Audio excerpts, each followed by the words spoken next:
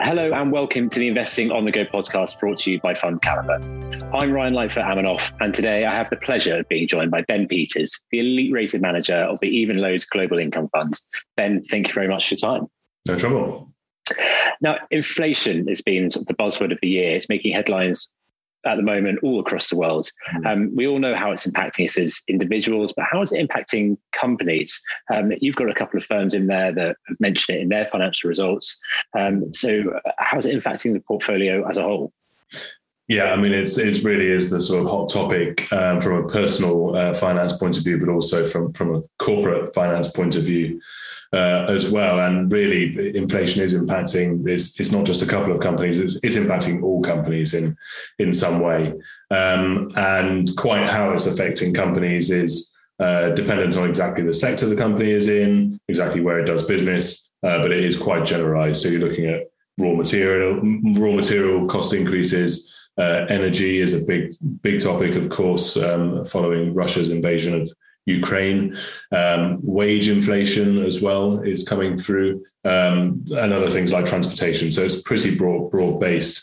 There are some sectors and some companies that have been more affected than others. So the consumer goods sector is one that has felt more immediately the impact of inflation because it's sort of affected their basic input costs pretty much across the board. But it's by no means just consumer goods companies. So electronic equipment makers, medical devices companies, sort of you name it, and companies are feeling the effect of inflation right now. Thank you. And you're seeing this, you said, across different sectors, but are you seeing it as a problem all around the world, or are there some areas, some geographies that are facing fewer inflation problems? Yeah, it is pretty broad-based around the world. And I think that whilst it has been impacting input costs, and so therefore has been affecting the margins of some businesses, we've also started to see it affecting a company's ability to supply goods and get them out of the door. So for example, Cisco, the networking hardware and software company, they said that they were having difficulty getting power supply units, and this was as a result of the recent lockdown in China. And what that meant was that they couldn't fulfill customer orders. So they were very much seeing good demand for those products, but their ability to finish them and get them out of the warehouse and to customers was limited. So we are seeing it across the world, but it's not just inflation. There are some issues with supply chains which are a bit deeper than that. And what impact do you think this is going to have on demand? Do you think that companies can be resilient in the face of these rising prices? And will it be different for both consumer-facing businesses and business-facing businesses? Yeah, it's a great question. And so far, the picture has been one of very strong demand, actually. So to take the Cisco example again, they've got a record order book. So the issue really isn't in them having demand for their goods and for their services. More the issue has been in finishing the products. Now, I should say this hasn't been a disaster for that company or indeed any other company that we've been looking at. But certainly it's a story and something they're having to manage very, very closely at the moment. I think that's broadly true in the consumer-facing world as well.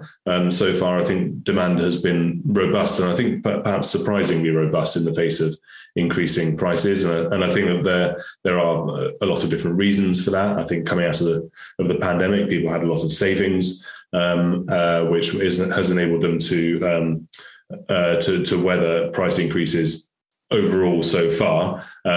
Clearly everything has a limit, and whether that is the case into the future, we will have to wait and see. But companies are being reasonably cautious about putting prices through to end customers. They're not just taking all of their input cost inflation and saying, right, well, here you are, customer, here's all that inflation in one go. They're being very measured about taking it stepwise and making sure that the market, the customer can weather those price rises. And I think that we're talking about companies that have dealt with inflation in the past. They do know how to deal with inflation, and I think in this bout, it's been more acute than anything we've seen for quite a long time. So the usual dynamics that companies use to pass on price increases to consumers, they will take a little bit longer to pass through this time, but they're already started on that journey. And now turning to your portfolio and the fund you run, which is like I say, global equity income portfolio, how can this help with investors to combat inflation, perhaps for those who are retired as well and like that income stream coming in? Yeah, well, something that is good about the types of companies that we look for. So companies that generate a lot of cash, they can use that cash to reinvest in their business, but also some of it goes on to pay dividends to the shareholders, which ultimately are our unit holders in the Evenlode Global Income Fund. It's something we like about those companies is their ability to keep on investing whilst also paying that dividend. So when we analyze a company, we are looking for companies that will be able to invest through thick and thin. And clearly recent years have thrown up a number of different challenges. Currently there's inflation, there was lockdown, and if you go back a little bit further, there was the great financial crisis. And these companies have been able to continuously invest in their goods and services, whether that's a consumer facing company like a Nestle, whether it's a Cisco that I've already mentioned, Hexagon in the world of information technology as well. They can all use some of their cash flow to invest and continue investing through these more volatile times, but also pay a growing dividend. And that's quite good from an inflation protection point of view. There's no perfect hedge for inflation, but as far as financial instruments go, these are not too bad. Something that we have been seeing with companies is them using some of their cash flow to invest in things like inventory, which means that they are more resilient to some of these difficulties that are going on in the global supply chain and global economy. So that does stand them really in good stead to continue paying dividends into the future. Interesting. Thank you. Recently, some of your team went to the US to meet some of the companies out there. What exactly did they discover sort of on the ground meeting the companies? Well, it's been great to be able to get out and do on the ground research. I didn't join the trip this time; it was my colleagues. But I think it's a little early to draw conclusions. They only got back last week, so and they did a lot of meetings, so we'll have to let them digest everything that they found. I think they did 38 meetings in total.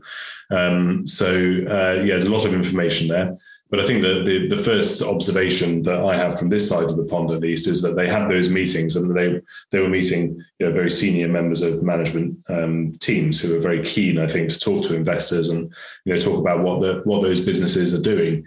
And I don't know whether that's sort of pent up demand for human interaction, but also I think that people are really keen to now get out, tell their story to investors, and we've been able to go in and find out in a little bit more detail about what these companies are up to, and certainly something about it's very nice about going to a different country to see companies in their home environment is you get a sense of the culture in that business. I know some of my team have come back and they've been talking about the campuses that they visited, and I think it's really hard to get that sense of a company when you're talking to them on Zoom and Teams, which has been a good way of keeping in touch through the pandemic.